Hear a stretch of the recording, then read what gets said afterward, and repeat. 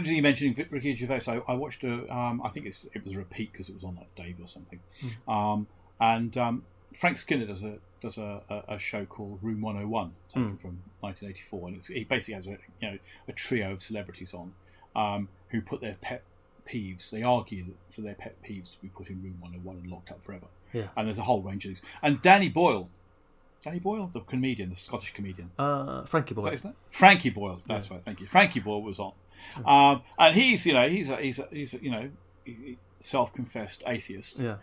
But he wanted to put celebrity atheists, like Ricky Gervais, into Room 101. Yeah.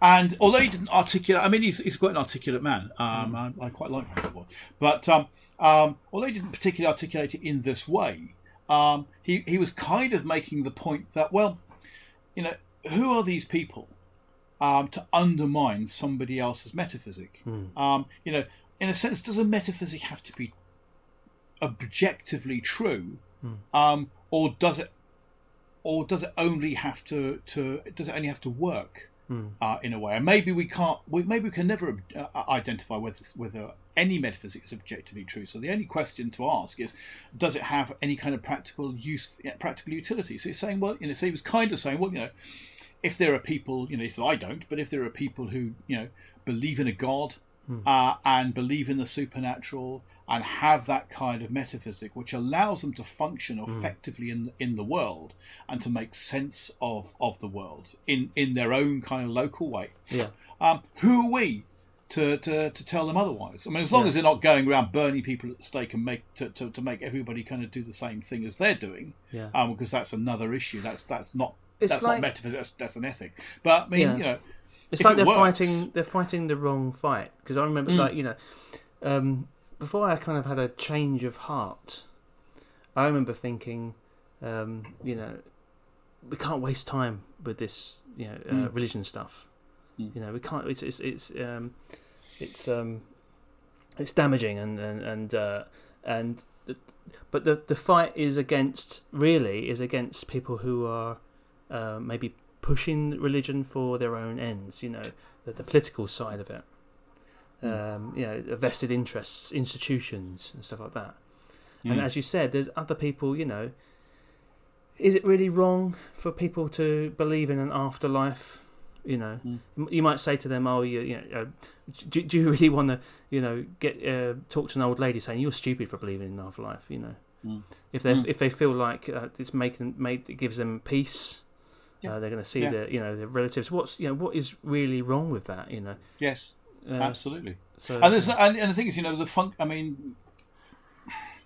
philosophically, the function of a belief in an afterlife, for example, may not be anything to do with whether or not objectively there is an afterlife. The function of a belief in an afterlife is because we can never know that. Even the devout little old lady or whoever it is who kind of firmly believes, there is no way that they can engage with the reality of whatever an afterlife might look like. We've got no terms of reference to understand what that might look like.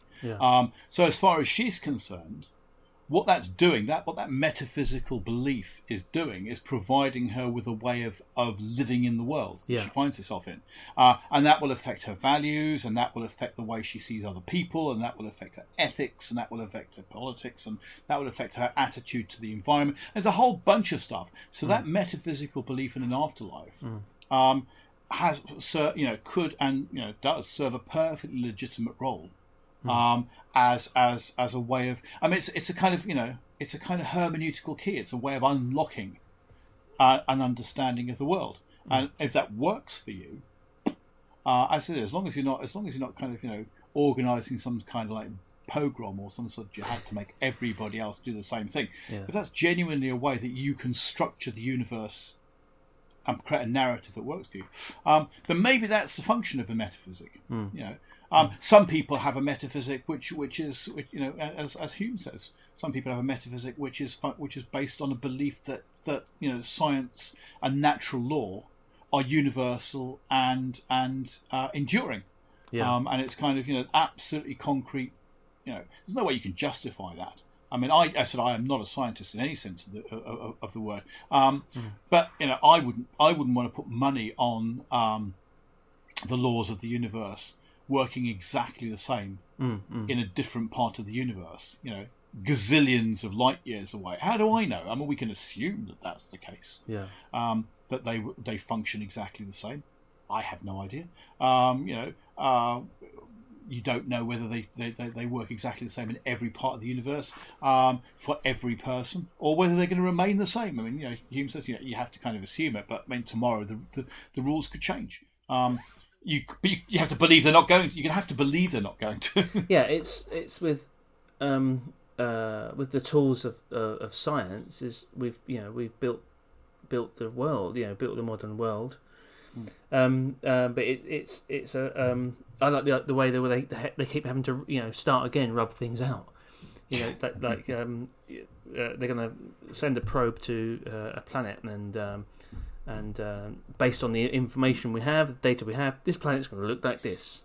The clouds, if there's clouds, they'll be at 300,000 feet or something like that. And they go there and there's no clouds, only at the bottom, somewhere else. Oh, okay, well that's different. We have to rub that out. So it's the idea.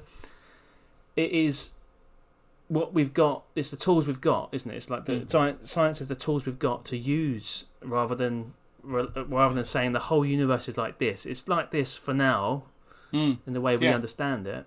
Yes. Otherwise, you get into dogma, don't you? Absolutely, and human beings have routinely redrawn the maps. As they've experienced or have encountered different things, or need the universe to make sense in a different way. I mean, we are perfectly capable of saying, I don't like the way things are going here. I don't like the way we're seeing the universe. I don't like the way we're seeing the world at the moment.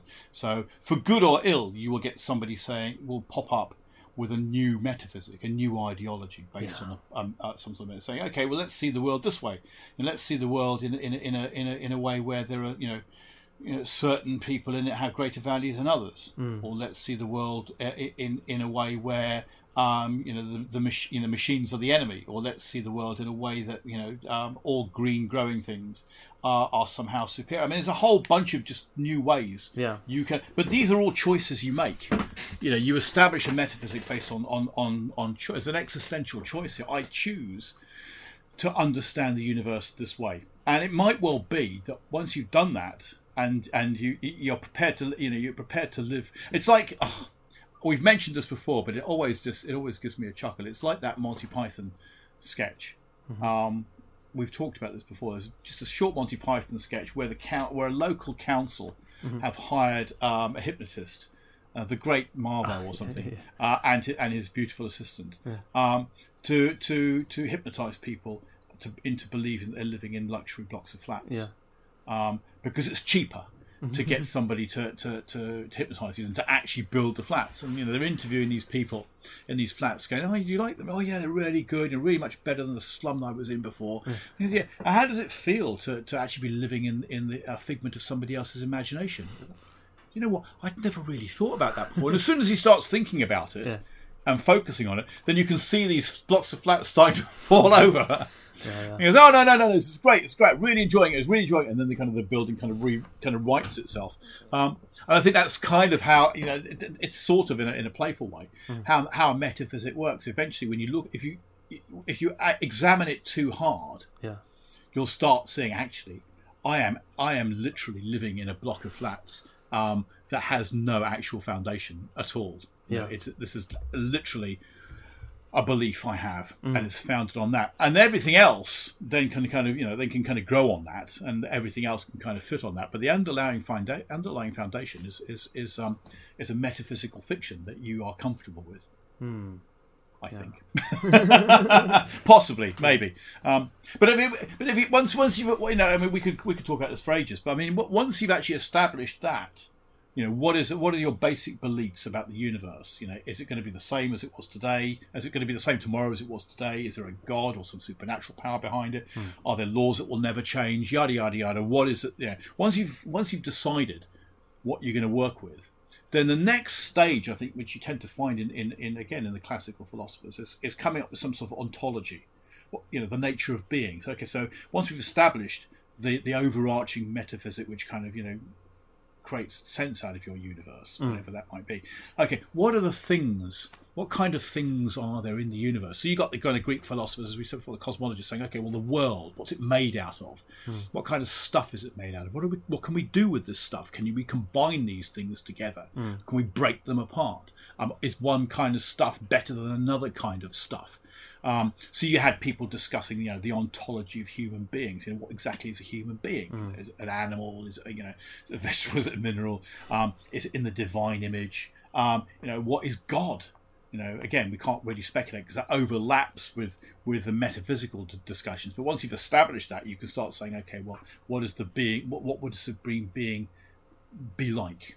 What kind of stuff would it be made of to make it function as a supreme being? And why? How would that be different to what we are?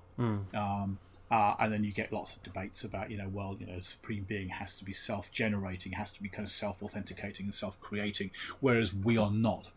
We are dependent beings. Yeah. And as soon as you start establishing that human beings are dependent ontologies, then we start asking questions about what are we dependent on? And then that leads us to all kinds of discussions, as you were saying earlier on about the need for collaboration and for community and so on. As soon as you start saying, well, as human beings, we are not our own answer. We didn't exist, and then we do exist, and then we are dependent on a whole bunch of stuff throughout our existence before we jettison out the other end. So, what are the things that we are dependent on? Well, I think about this. There's two things here I want to talk about. The main thing is very much hippie. It's like the Gaia idea. We're on this planet, and we're part of it rather than the overlords of it. At this point, by the way, anybody who can't see what we're doing, you're just listening in. Danny is tie-dyeing a T-shirt. Just to let you know about that. Peace and love. Yeah, man. If only. Sorry, carry on. Yeah. No, and then I had this kind of idea the other day. It's kind of not fully. I need to work on it a bit. About how we more and more kind of we separate human beings. We separate that from nature, ourselves from nature. We separate ourselves from nature, and we think we're intelligent, and we got language, and we create things, and literature and institutions and stuff like that. And is it possible to try to remember or try to put us back into the idea that we're just an expression of Earth? Everything we're doing is a natural expression of Earth. We're destroying the planet, but is that in some way a kind of a cycle? A kind of something that's happening because I don't know. It's not fully worked on, that idea. No. I mean, I dig that. I mean, it makes sense. I mean, it's certainly something that's been fairly popular. I mean, we talked a little bit about this when we were talking about Hegel, and Hegel has that view that we are, in a sense, or our ontology, the kind of beings we are components of a much larger existence. We're star stuff. We are part of the entire universe. We are, so there is no the idea of a kind of a subject-object distinction, that ontology is broken up into things that are you, a thing that is you, and the things that aren't you. You have people like Hegel, for example, saying, well, actually, that's just a misunderstanding of the nature of existence, which is what ontology is about, discussing existence. So he's saying, well, actually, we are all part of the universal existence, coming to a greater awareness of itself through opposition.